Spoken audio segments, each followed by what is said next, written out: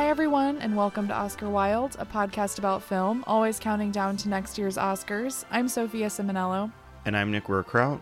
And today we will be diving into one of our favorite categories at the Oscars, Best International Feature. We will be discussing Parasite, Crouching Tiger, Hidden Dragon, and Fanny and Alexander. Those three movies are record breakers at the Oscars in that they won 4 Oscars apiece. No international film has won more than that. So we will be talking about all of those wins, how it happened, and yeah, I'm excited to talk about these today. I think they're all really great films. Yeah, I agree. I also love this category. It's one of my favorites to follow. This is one of those categories where we get a short list, so I think it's even more fun to watch from those 15 films, trying to predict the 5 and trying to watch as many as I can. And I think these 3 movies are incredible. We'll get into why these won, but I think they're an interesting 3. They're all submitted from different countries, and it shows how varied the Academy can be with choosing their winners. Absolutely. They're so different, and they're all by fantastic filmmakers. Bong Joon-ho, Ang Lee, Ingmar Bergman. Like, if you start with any of their films, it's going to be a great journey ahead for you, really. Oh, absolutely. Yeah, this would be a fun, they won for that theme kind of thing. Not in a bad way, just like to see how they progress through their careers and like if we think they should have won for something else or we think they should have had multiple wins. Not to step on my answer to that question, but I actually think there's a case to be made that these 3 movies are each director's best film. Okay. It's not a bad take to have. So. Yeah. I think there's some wiggle room with some of them, but for our first movie, Parasite, I don't think anyone will have an objection to that comment that this is Bong Joon-ho's best film. If they do, that pause button is right there. You can just turn it off or skip to Crouching Tiger, Hidden Dragon. Yes, you'll see the timestamp right there. Because, yeah, this movie for me, I put on the Criterion and even the menu, I was like having heart palpitations with the score giving me these fond memories of watching it for the first time. So for people who haven't watched it, I am so jealous of what you will experience when you watch it. But also everybody who's seen it, I hope you like it as much as I do. Bong Joon-ho is an incredible filmmaker, and every moment of this movie is planned out so well and can be broken down into fine parts and different critiques of, again, like last week, socio-political commentaries. And I love breaking that down scene by scene, which we won't do today, don't worry. Yeah, Parasite is one of those movies where I think I sensed how big it could be when I first saw it. Not in the sense that like, oh my God, this could win Best Picture. I didn't see that right away, but I saw just how it was connecting with people because when I first saw it, the theater was packed. And this wasn't like a press screening or anything. This was just your regular moviegoers deciding to go see a South Korean thriller on a Thursday night.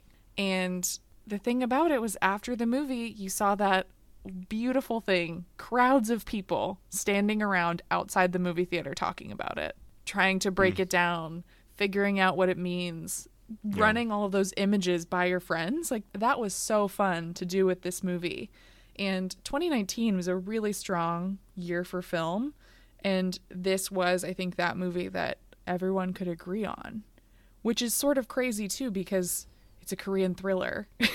They can be challenging. Like I love them, but one of my favorite movies from 2018, Burning, definitely not as easy to access as this one for audiences, I would say. So it hits that sweet spot of being a really challenging, beautiful piece of filmmaking and being that word that we hate to say, crowd pleaser. It really is. I mean, I don't know many people. I can't even think of one person who didn't like Parasite. Maybe they just avoid me because they know I'll try to like talk their ear off and be like, here's why you're wrong. We won't go super in depth today on Parasite because we spoke about it on our Cannes episode last year. We talked about the Palme d'Or winners that translated to Best Picture Oscars. So that was about Marty and Parasite, we left out The Lost Weekend because that was a year at Cannes where they awarded 11 Best Picture winners. So that was like before they had one sole winner. But definitely go back and check that episode out. We talk about it more in depth and what we love about it so much. But at the Academy Awards, it won 4 Oscars for Picture, Director, Original Screenplay, and International Feature, and then was also nominated for 2 others for Production Design and Film Editing. So why do you think that this is one of those international features that won 4 Oscars?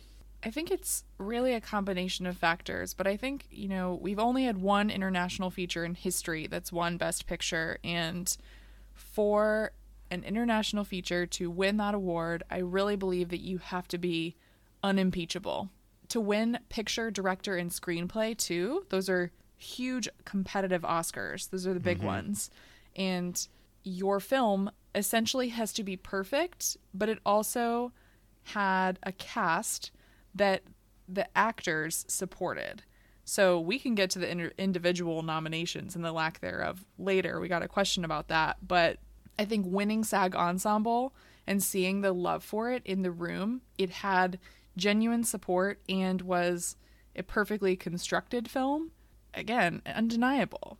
That, I think that's why it won the big ones and why it won them in such a competitive year. It built momentum at the right time, and it's one of the best Picture winners in history.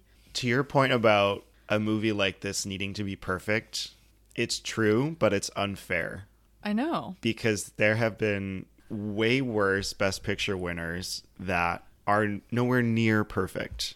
But what Bong Joon-ho did was perfect. And that's what needed to be done. And then looking at SAG, the standing ovation, the cheers from the crowd, it was amazing to see. Maybe you get that from year to year, but I felt like this was especially telling. And that's kind of what started the ball rolling for it to maybe actually win at the Oscars. And I think too, right, we probably should have said this at the beginning, but the fact that there are only 3 international films that have won 4 Oscars is just, it's terrible. Yeah. You look at like all of the films throughout history from other countries, from the French New Wave to Italian neorealism. You have such a rich history of filmmakers who are making films in languages other than English, who deserve far more than what they got from the Academy.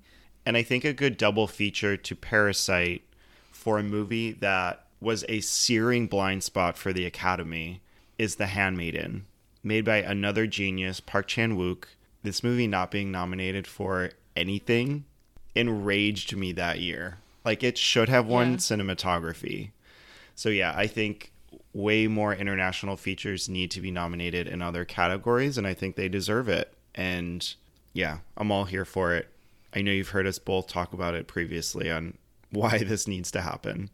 Oh my God. And The Handmaiden, Park Chan-wook has another movie coming out very soon at Cannes, Decision to Leave. So I'm hoping he is able to get his due at the Oscars this coming year, because that will also give us an opportunity to do a little retrospective and talk about his movies more, which I would love to do.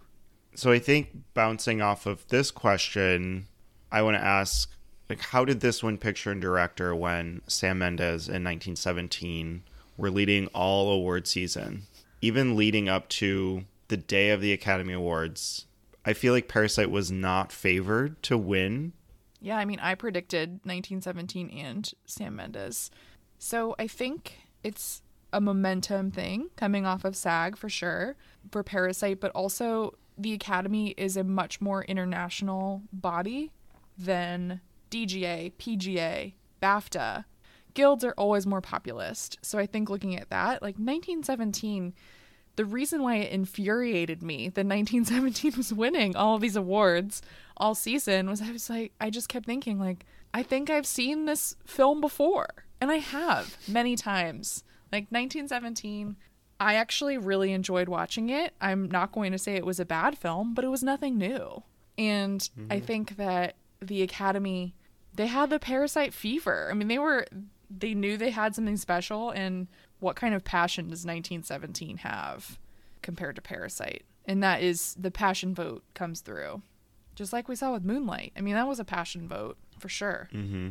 Yeah, I think when you boil the movies down to a technical war film versus this profound family drama and what you want Best Picture to emulate, I think in that way it's easy to want Parasite and to think, oh, looking back on the winners, 1917. I mean, I've never seen it again. I've never revisited it. I did that year, and the rewatch was not as stunning, which was kind of upsetting because I did really like it on first watch. But it won 3 awards in technical categories, which is where it should have been. Deacons. Yeah, that first win, right? Mm-hmm. Career win, yeah. Crazy. And then we also got another question from Twitter from Connor Lorenz. Do you think Parasite would have won Best Picture in any year since 2016? And I think he chose 2016 because that was when Moonlight won. Mm-hmm. Which is another, I would say, like similar, very cool win. I would say yes since 2016, but that year itself was so heated between Moonlight and La La Land. I feel like to throw Parasite in there, it could have won by vote splitting, but I don't think it would have been like, I need to vote for Parasite. I mean, if you look at Parasite's year in 1917, La La Land becomes the technical picture, and I think Moonlight is still that passion favorite. Yeah, that's really hard. It's interesting to think about the other movies in the mix for each year. I'm saying it would have beaten Green Book. I think it saves us from that because I'm not entertaining Green Book beating it. I'm not going to do that to myself. I think 2017, it would be tough with Get Out in the mix because that was the screenplay winner. And that's a similar, like you have a social commentary there, but I don't know. I think it would have won based on passion because The Shape of Water, I don't know. I think we get more passion votes for Parasite than The Shape of Water. But so much of this is right place at the right time. Yeah. The right release year. I think it would have beaten Moonlight too, but I would have voted for Moonlight instead. Yeah, that's the one year I can't really figure out because I do think it beats Coda pretty easily too, and even Nomadland. Nomadland is tricky because Nomadland is a story about isolation in a pandemic year. So it feels very of the moment of the year. But Parasite is just so strong. Like, it's just so forceful. You can't ignore it. Whereas Nomadland is so much quieter. But yeah, I would still think it would win every year. And your comment about La La Land being like the technical player, in 2019, the challenger to Parasite wasn't a movie that anyone deemed problematic. We had Joker and Jojo Rabbit that year. They were taking all of the this is problematic related heat. Mm-hmm. In 2016, that all went to the runner-up. I don't know. Challenging question. So if you could give this movie one Oscar, what would it be? Best Director for Bong Joon-ho. It's his total vision. Every single step of the way, you feel like you are in a confident master's hands, and he's guiding you to all of the right places and making you think afterwards. So I would say that. Yeah, even more than screenplay, which he wrote, and this is one I would give picture, but I agree, director. It's just such a clear vision, and it's like strokes of an artist's brush the entire time. The colors, it's so rich, the details, the movements, I love it all. Okay, so now we'll be talking about Crouching Tiger, Hidden Dragon. Description here, a young Chinese warrior steals a sword from a famed swordsman and then escapes into a world of romantic adventure with a mysterious man in the frontier of the nation. This won 4 Oscars for foreign language film, art direction, cinematography, and original score, and was nominated for 6 others in picture, director, adapted screenplay, costume design, film editing, and original song.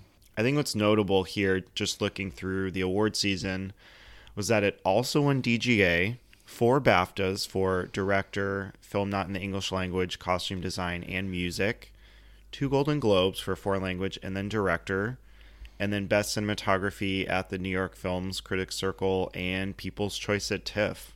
So this was a strong leader in many categories. Yeah, and it was fun to go back and look at predictions from the time to see what different journalists were thinking would happen at the Oscars, and nearly everyone thought that Ang Lee was going to win Best Director. Instead, of course, that went to Steven Soderbergh for Traffic. But yeah, I think it is curious how the Academy embraced it. Certainly, it got 10 nominations. It had 4 wins. But this is a case where the Academy said, Best Picture winner?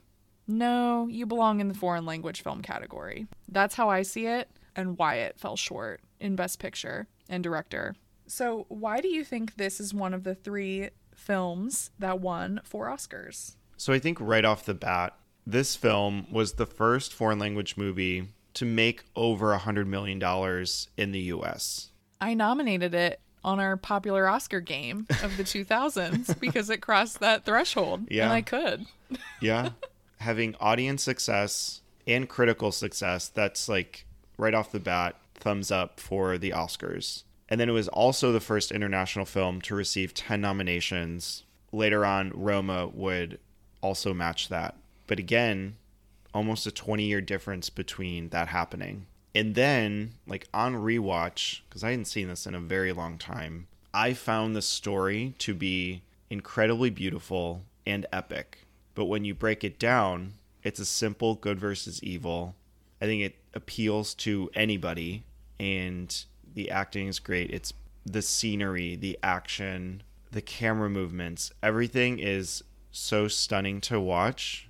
And that, I think, is the one thing I remembered from when I saw it as a kid, was the scene of them fighting through the trees. And those like majestic flying moments. It's a movie so ingrained in Chinese culture, and understanding where these characters are coming from, the ideals that they're either fighting against internally or have to face. It's a specific tale, but it's something that anybody can understand. I love this movie. I think it's so beautiful, and I really love Ang Lee films, specifically this, Brokeback Mountain, and Sense and Sensibility, because as you know, I love a good love story about repression and, not being able to fulfill your desires. These characters definitely feel that. And I think that the build up to the fight sequence that we get with Jade Fox is incredible, flawless. And then all of a sudden, people are flying around, running up walls, and it is just glorious. I caught myself when I was rewatching this saying wow and oh my god out loud as I was watching it, because it is just so beautiful. And I'm not the biggest action movie person. I don't care for comic book movies like this. Not that this is a comic book movie, but movies with these big, elaborate fight scenes and sequences are not usually for me. But this one is different. I feel like it cares so much more about the characters. And like you said, it is a simple story, but it's just shot so beautifully. And Ang Lee is so good at capturing close-ups where there's emotion there. You get what all of these characters are feeling, no matter how deep-seated the feeling is or how much they're trying to hide it. So I love that. And I think it's a very heightened emotional experience, but technically so beautiful. And yeah, I think it's a stunning movie with great performances as well. All of those battle sequences are one shot impeccably, but two, just so fun to watch. You have that first one at night, and then you get one in the dining hall where when you see all of those men walking up to Jen just drinking her tea, and then she starts to fight him holding the tea, that sent me. And then the last big fight sequence between Shu Lian and Jen, that was almost too much. I loved it so much. Seeing Michelle Yeoh just pull weapon by weapon, fighting Jen with the green destiny. She's smashing tables, chairs, the stones in the floor in half. I was like, whew, I need a breather. This is hot. So yeah, it's a fun time. It's a good time. It goes by really quickly. I was so surprised by that because for some reason in my memory, it was like much more of a slower period piece with action sequences, yes, but one that like moved at a different pace. And I was watching it this time. I got up for a second, I paused it. I thought maybe 20 minutes had passed, and we were an hour in. Like, it really does just keep going. The momentum of the movie has a very propulsive narrative, which I really responded to. And I feel like I realized when I was gushing about the movie that I didn't answer the question of why is this one of the 3 films that won 4 Oscars. I think it is definitely a combination of how well crafted the film is, but also how well American audiences responded to the story, both its popularity at the box office, but also American critics lifting it up. I think that while the Academy is getting more international, in 2000, it wasn't as much so. And I think in order for an international film to break through in the way that this one did, it did have to have an appeal to American audiences. And this one does that. And we also have to think too, I mean, Ang Lee had made Sense and Sensibility already, which was a hit at the Oscars. So he was a filmmaker who had already been embraced. And he even pitched this movie to Michelle Yeoh as Sense and Sensibility with weapons, I believe, or Sense and Sensibility with violence. So I love that. I love that too.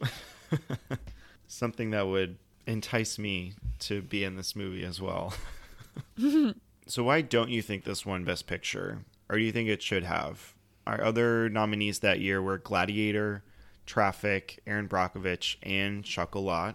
And then Soderbergh won Director and Adapted for Traffic.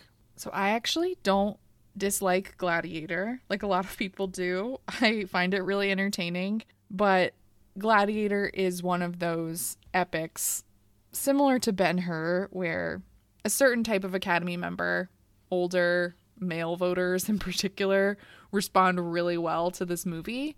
Gladiator was also an incredibly popular movie. It did really well at the box office. It did well critically, and it was the type of movie that I think Academy voters missed at the Oscars. Like, an epic is an old favorite, so I feel like that is one of the reasons why that won. Traffic, though, was also such a big contender. Steven Soderbergh was nominated twice in Best Director that year, which hasn't happened since, right, for Traffic and Aaron Brockovich. And Traffic is a story about a very serious topic, right? It's about drugs. And it has all these different narratives woven together. And that type of movie was also becoming very popular with the Academy. And it's an issues movie. Academy members love issues movies. Ugh, as sad as it is, I mean, I think Crouching Tiger, Hidden Dragon was probably 3rd for Academy voters that year, even. Because director and adapted screenplay for Traffic, those are big wins. Mm-hmm. And it's a red flag, I think, that Ang Lee didn't win when he had won all of those precursor awards. I think as far as should it have won, yes, I personally would have voted for it in picture and director. It's the best made film, I think, of the bunch. And the one that ages really well, if you're thinking of the other Best Picture nominees. This is a really weird year, too. Poor Ang Lee. He always gets, like, the weirdest years. Like this and Brokeback and Crash. Oh, my God. Poor guy. Yeah. Looking back at it now, having this split, but the director winning for Traffic just seems really odd. Because I think it should have gone to Ang Lee. But I don't dislike Traffic. It is funny to think about how that type of movie, like this, basically becomes the format of Crash as well. Mm-hmm. Oh my God, the way he just keeps getting beaten by these types of movies. One day he's going to be like, I'm going to make one like this. Joke's on you. But I think picture is tough because, yeah, Gladiator makes sense. This is probably more epic than Crouching Tiger is. And I think with Crouching Tiger's other wins, they're all in technicals or below the lines. And just right off the bat, we have Russell Crowe winning for actor. Even though it should have been Christian Bale for American Psycho.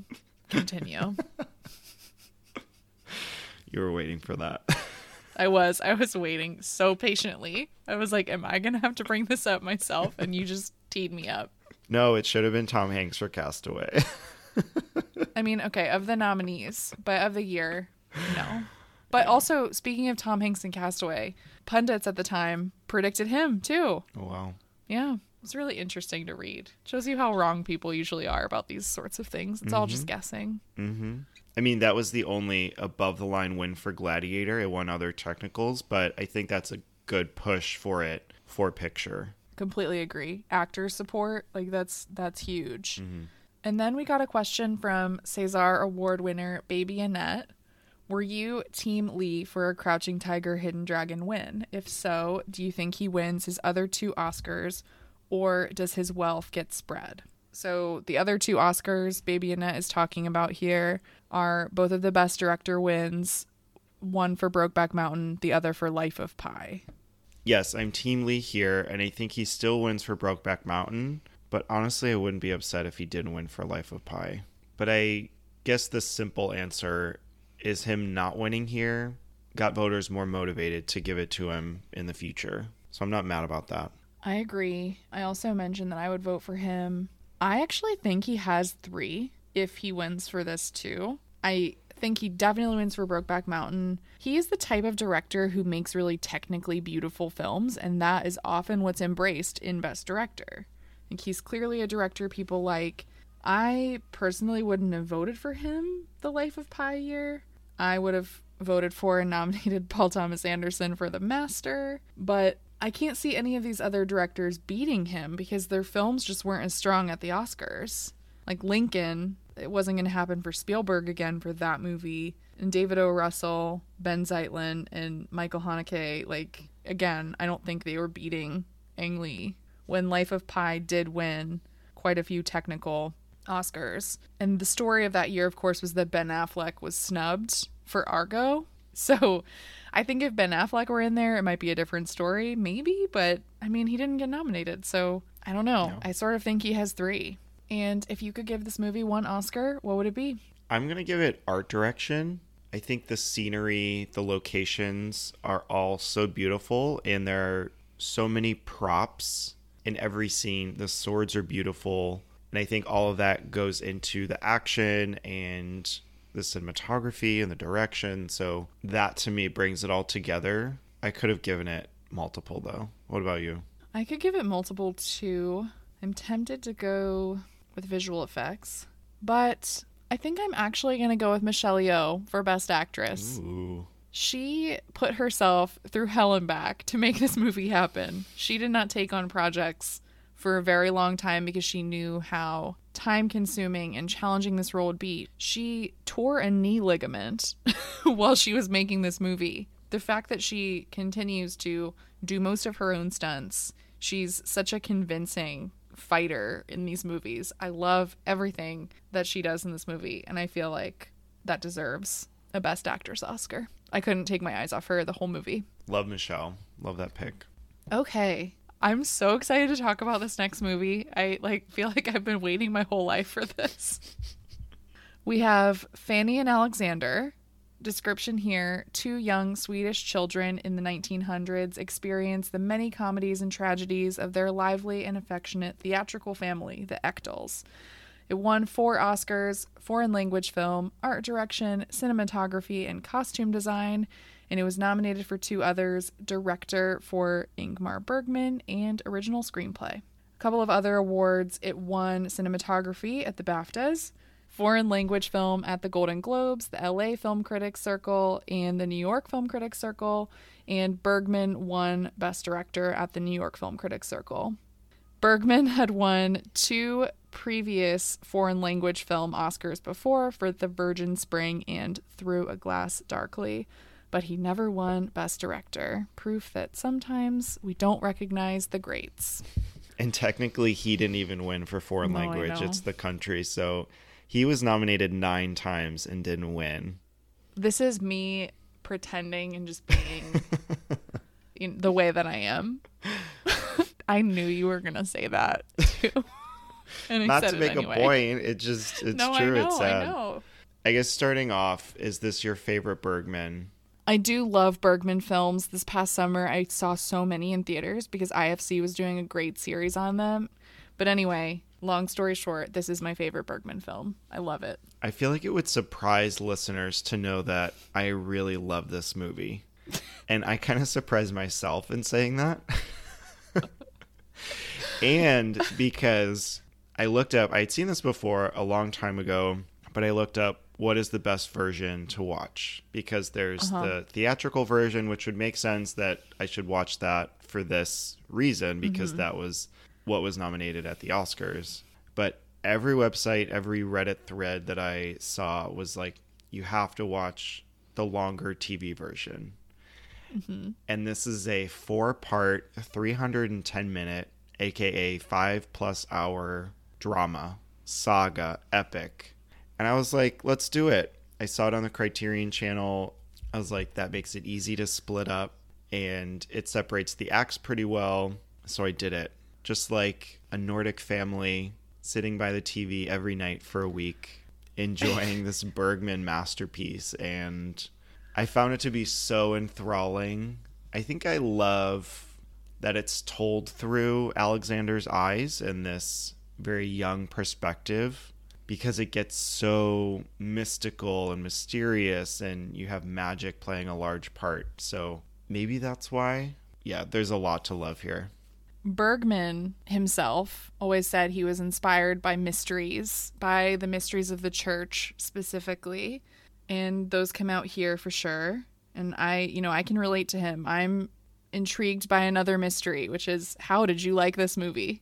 Because when I was watching it, I thought to myself several times, oh no, another thing he doesn't like. A period film, a meandering film, a slow film, a movie about a woman who's trapped in a bad relationship. All of these things that you usually hate and bring up that I love. I was really scared. It's like, oh no, this is going to be just me like defending my movie, and I am not going to ask any questions. I'm just going to embrace it and leave it at that. And I'm very excited that we can talk about it. Mm-hmm. I think also why I love it is that the direction is just beyond precise and such a technical achievement. I loved all of those long takes where they have these monologues, like these actors, what they are doing just kept shocking me. Okay. Oh, I love a long take. And okay, like when Gustav just goes on these rants because he can't shut up, and like at the very end when he's at the final family gathering and just he's circling the table and the camera's doing this 360 to him, and everyone just ends up laughing. Like, there's a joy to that. Like, I understand why you would be so worried for me. And again, I have no real answers. No, it's okay. I'm not gonna ask the questions. Like, I really am not. I'm just gonna live in this joyous moment, like a Christmas celebration for the Ekdahl family. So I've never seen the TV version of this. I have it on Criterion. I have the box that has the theatrical version and the TV episodic version. I'm waiting for a particular moment to watch, because this movie takes a lot out of me. It's my favorite, but it really does. It takes a lot. So I think what I'm going to do is I'm going to do it throughout 2023, like throughout each season. I'm going to watch a different part. Yeah. Bergman appreciates and understands seasons and the feelings associated with seasons better than any other director. And this movie, I think, perfectly captures that. So I think I'm going to do part 1 on Christmas Eve this year, and then continue throughout the year, season by season, and I'll finish it up like maybe Christmas Eve at the end of 2023. So why do you think this is a movie that won 4 Oscars? One of the 3 that we're talking about today. This was the first one in history. We worked backwards. I don't know if this was a success for audiences, but just looking at the categories and where it won, there's just no contest. And I think with this being, I guess for the theatrical, it's a long movie. It's 3 hours, but it is such a feat. And looking at the Oscars, he had been nominated 7 previous times over the previous 24 years before Fanny and Alexander. I guess I don't really know why, but again, it was just such a behemoth of a movie. And I think it, like you said about Parasite, it needed to achieve on multiple levels. And I really think it did. Oh, wow. Perfect movie. I love it. I think Bergman movies are so dark typically, and this one certainly has darkness in it, has moments that are very tough to watch that feel like there's no hope left in this world, but it begins and ends on a warm note. And that is something that Academy members can appreciate. So if his darker films didn't get this sort of success, you have to wonder maybe it's because this film does have a sort of brightness to it.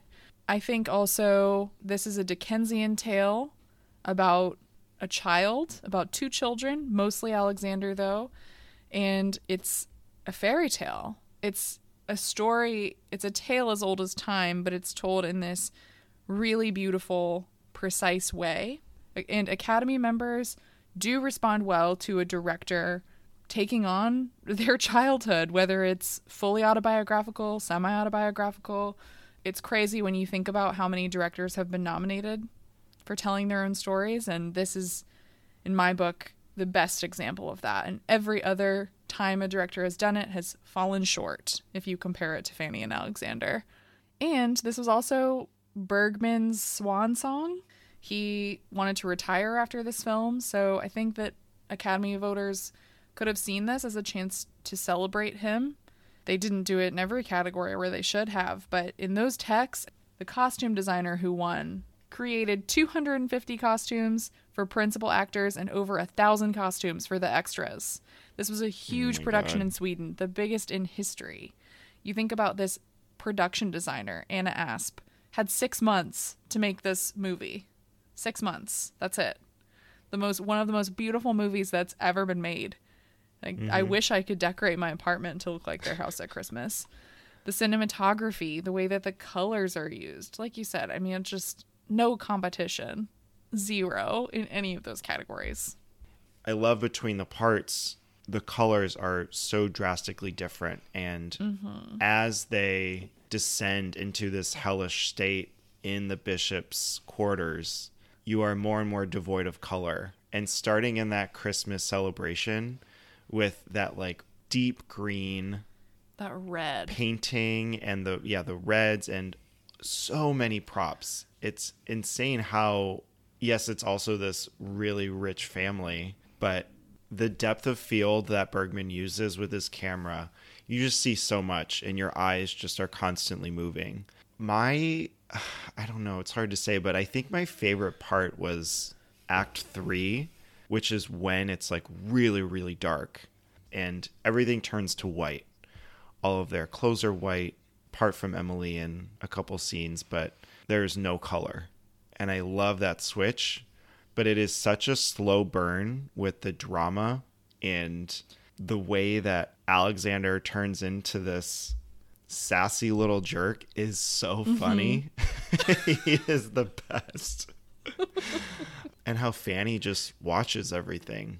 Even though you don't have the titles of the different parts in the theatrical version, you do still have all of those shots of water that I think are very intuitive to viewers watching the movie, in addition to the switches and the color that we get, that we're in a new chapter of this story for the family, for Alexander specifically. And I love the reds at the beginning, like you said, so indicative of the wealth and the opulence of the family. I love how at the beginning we have we have that beautiful shot of him with his little miniatures. You see, I think, how important theater is to Alexander and is to Bergman.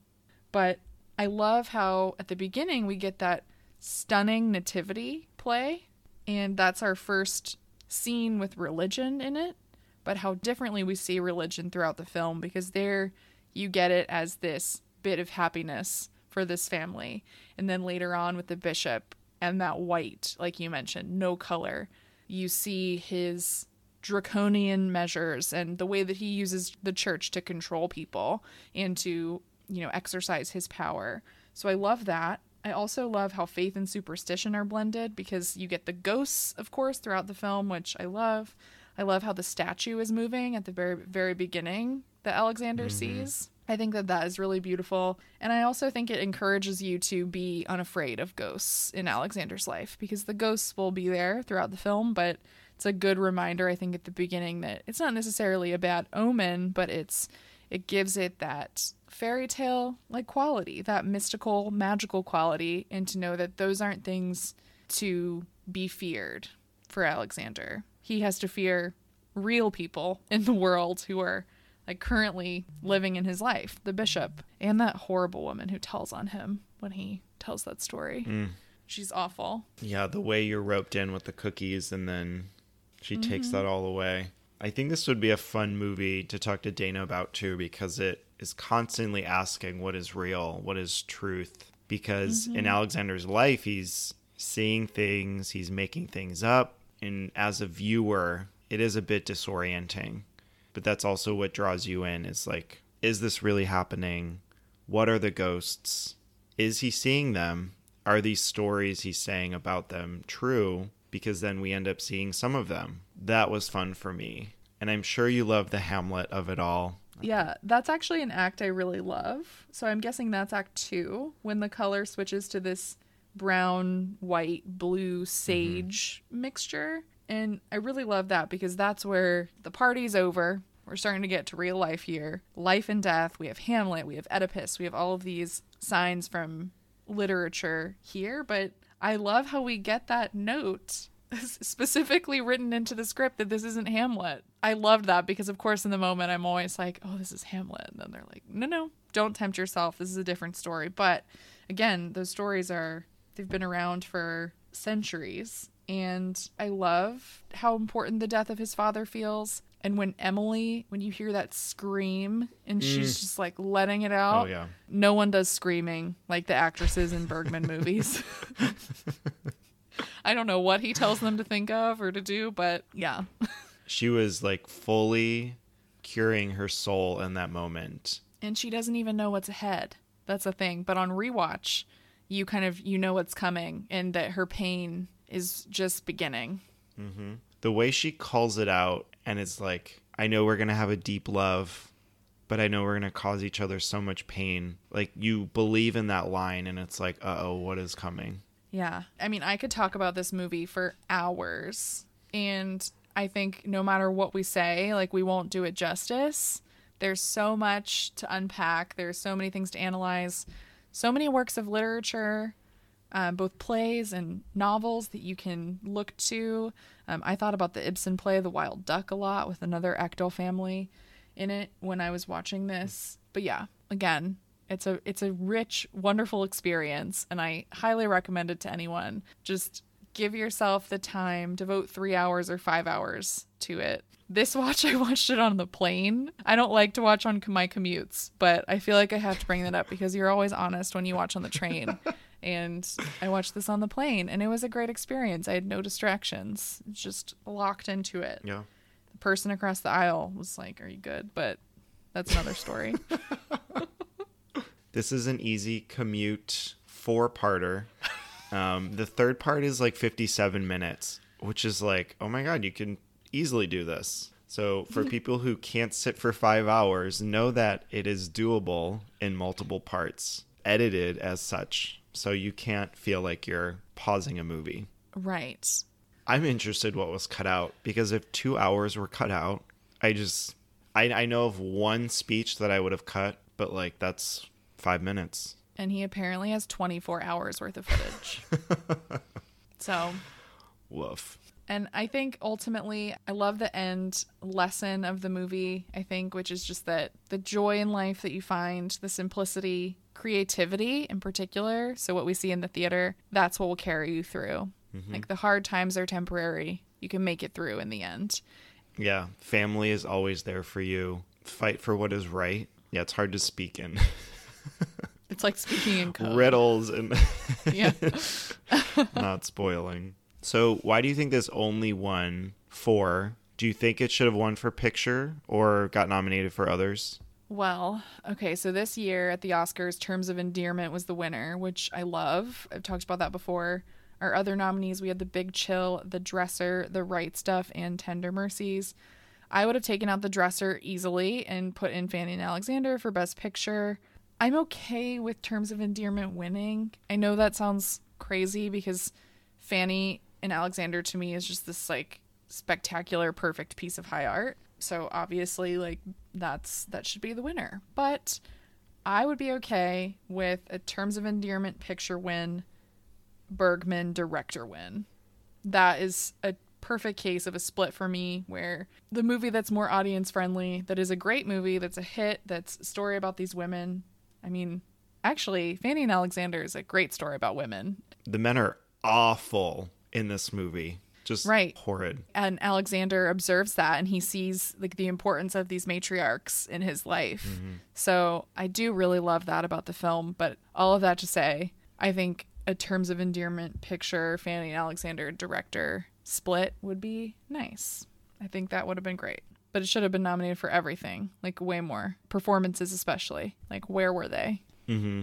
I agree about the split. We talked about Terms of Endearment previously on an episode where we talked about the back-to-back winners of Picture Actor, Picture Actress. That was interesting. But this was much more of a you film. So I definitely love the split here. Even though I love The Big Chill, that wasn't nominated for director. And I know you want me to see Silkwood and The Right Stuff. Oh my God. Yeah. Silkwood and The Right Stuff. Very good. I mean, looking at these categories too, we have some good nominations in places, but you could make room for Fanny and Alexander. I also give Bergman screenplay over Tender Mercies. Ugh. The Academy just, I mean, they've been losing it throughout history. So no exceptions here. Yeah, what else could we have given it? I mean, the biggest things are just acting and picture because it wasn't nominated for picture. It's just, I mean, that's crazy. Yeah. It definitely should have been. I don't know what Tender Mercies is or The Dresser, but you're going to talk about a swan song like this and not nominate it. I think that's unfortunate. I don't think you would enjoy Tender Mercies very much. But I also didn't think you would enjoy this movie very much. So it remains to be seen. But all bets are off now. I'm going to read you the description of Tender Mercies really quick because I think it would just be funny for you to hear it.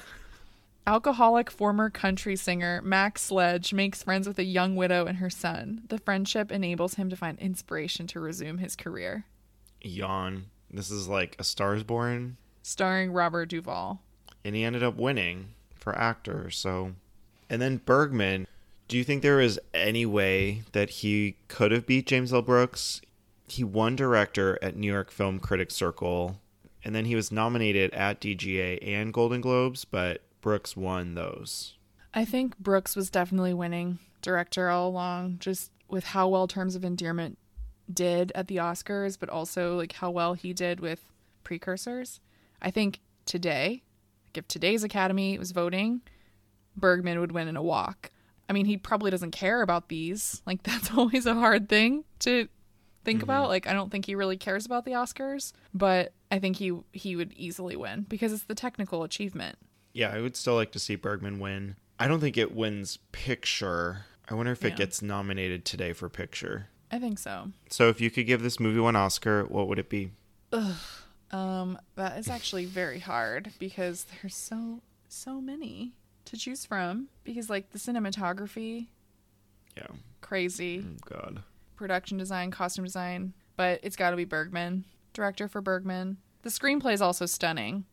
Like he's one of the greatest writers in film history to me. He also inspired, I mean, so many directors. Like if you look at what other directors have said about him, like all of these directors talk about how essential he is to film history and how important his works are to like inspiring filmmakers. So I feel like if you have one of the greats nominated, like maybe one of the 5 greatest filmmakers ever, like you give him the win. Mm-hmm. So. Oh, this is so tough. One thing that absolutely blew me away were the costumes, and I really want to give that here, but I would give Bergman an Oscar for screenplay. In creating this huge transformative arc, not only for the characters, but for the story itself, I'm not sure many people could do that as well as he does here. And bringing in so many different influences from other works and making it flow so well, again, it's incredible. It's a great feat. Well, I'm so happy that you loved Fanny and Alexander. This is so great. We got a couple of general questions about these movies. So Owen Daly asked us to pick an actor or actors from each of these films who we would have nominated in their respective years. Because notably, the Academy, specifically the Actors Branch, has a huge problem ignoring foreign language performances. And they ignored all of these films. Mm-hmm. Not a single performance, as you probably noticed, was embraced by the Academy. So who would you pick from each movie? These are the huge performances, easy nominations, possible wins, honestly. Song Kang-ho from Parasite, Michelle Yeoh from Crouching Tiger, Hidden Dragon, and Eva Fröhling from Fanny and Alexander. Eva plays Emily, the mother of Fanny and Alexander. We talked about the screaming. Just seeing her transform from a happily married woman to this emaciated human devoid of all emotion. The struggle that she had to have gone through. Oh my God. She might be my favorite out of all of these. She's so good. And originally, Liv Ullmann was supposed to play the Emily role. But I think that Fröhling does a great job. It's a very intense performance. Sometimes I wonder like how some of these women in his movies survive filming. Mm-hmm. These performances are so intense and take so much out of them. So I agree with that one. I would also say Song Kang-ho from Parasite. Take out Joaquin Phoenix for Joker. Whatever. I don't care. I would also include Lee Jung-eun, who is the housekeeper in Parasite. I would have absolutely put her in supporting actress that year. She should have beaten Laura Dern too. Like, these acting wins from 2019 we can talk about another time.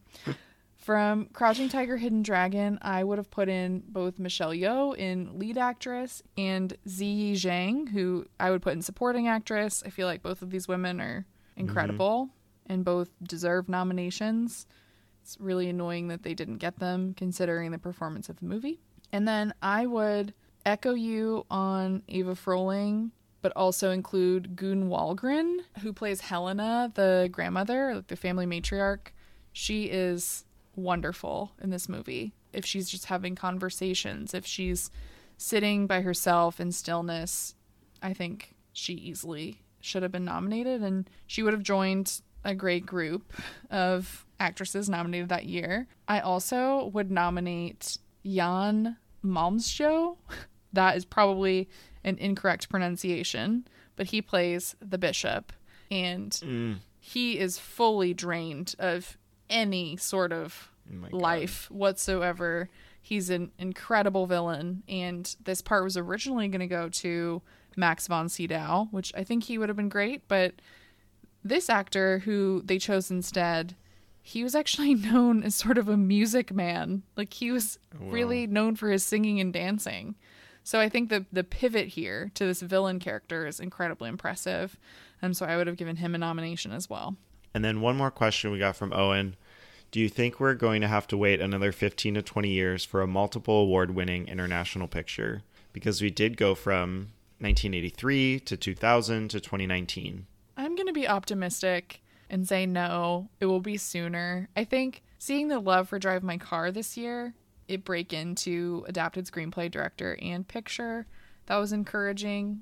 Sure, it only won international feature, but I do think as the Academy becomes more diverse and more international, we're going to see these types of films recognized more frequently. The hard part is big winners at the Oscars are harder to come by now, too. I feel like they do like spreading the wealth a little bit. So I'm going to be hopeful and say that we'll get it sooner than that. I would say for an international film to win 4, it might be a while. But I do agree that I think we're going to keep getting probably every year an international film that gets multiple nominations. And I'm okay with that too. At least, as long as year after year the same thing doesn't happen where it just wins international, even though it's getting so much praise and there are no acting nominations. Like, I hope it keeps transforming and multiple categories, different winners, even multiple international films every year. We had Drive My Car and The Worst Person in the World in screenplay. So I'm hopeful too. A big winner, hopefully not 15, 20 years, but it might be a few. Yeah, and I will note that Roma came very close. Roma won 3, it got director cinematography in international feature. So just fell short of our record that we have.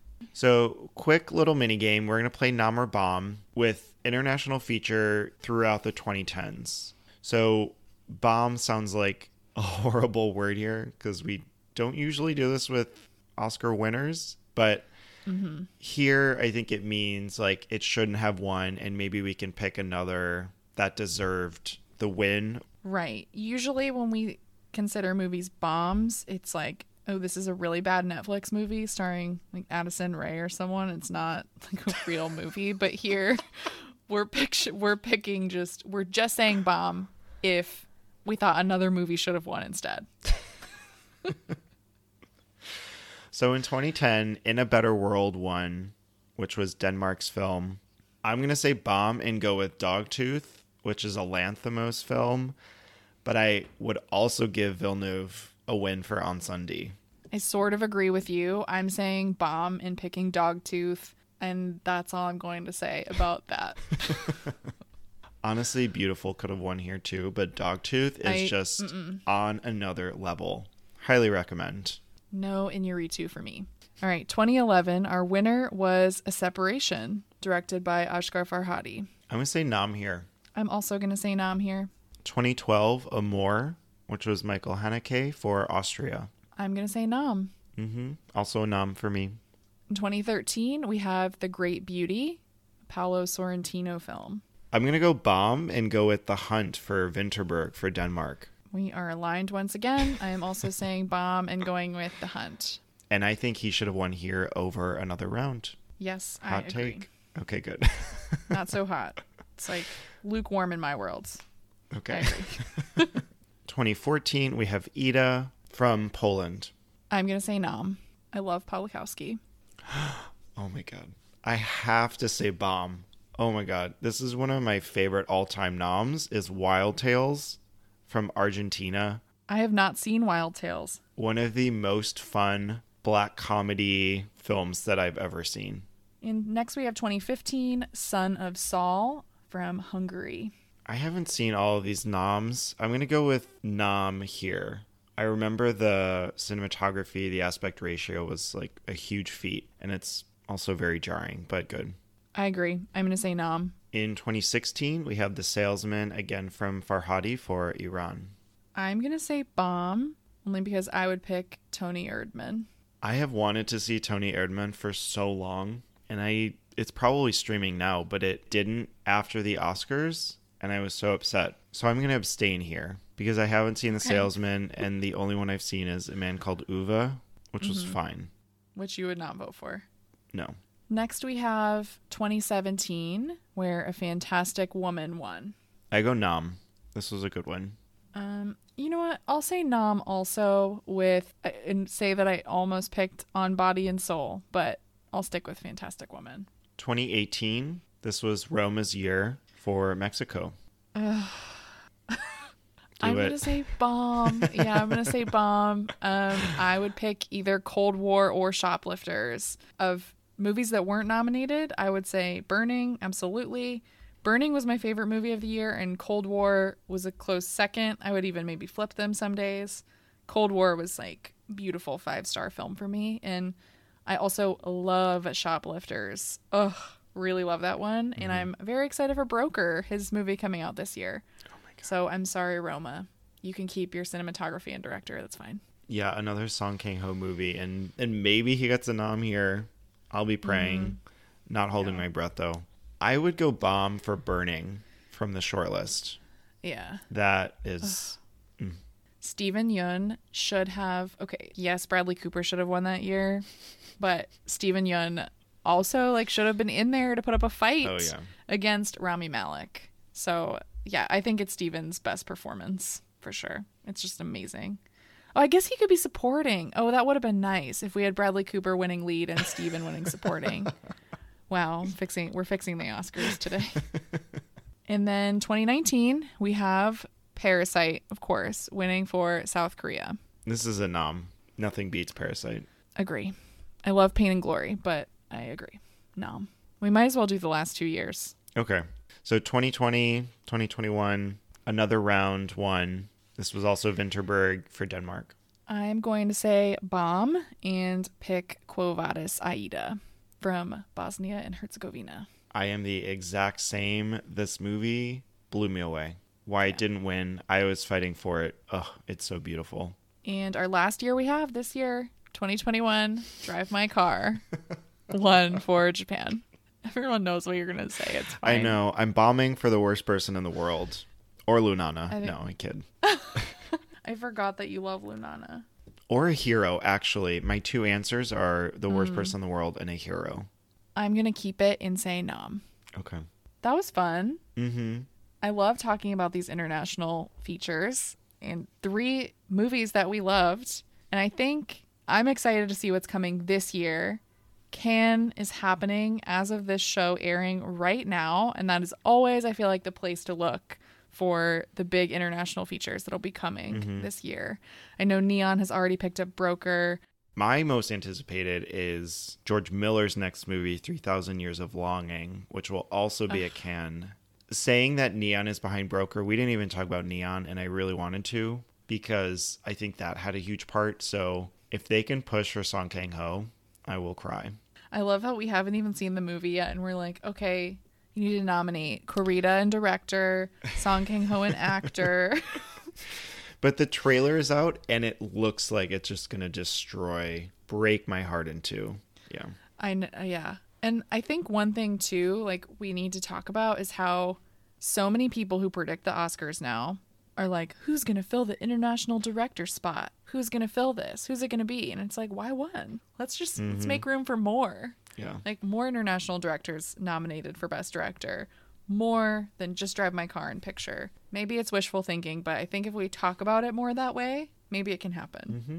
Yeah, so I'm excited for Cannes and to see what movies get some really good buzz. And we'll talk about more of what's going on at the ceremony next time because we'll also be doing another Cannes episode, this time covering Best Actress winners at Cannes that either do or don't translate to the Oscars. So we'll be talking about 3 movies. Quite an eclectic mix, yes. I will say. Get ready. Brace yourselves. So a winner that didn't get nominated, we'll be talking about Kirsten Dunst from Melancholia. Now that she is a nominee, sadly not a winner. Our actress winner who got nominated was Penelope Cruz for Voltaire. And then the winner that also won Best Actress at the Oscars is Sally Field for Norma Rae. I wonder if anyone has ever talked about Melancholia, Voltaire, and Norma Rae in the same podcast. Probably not.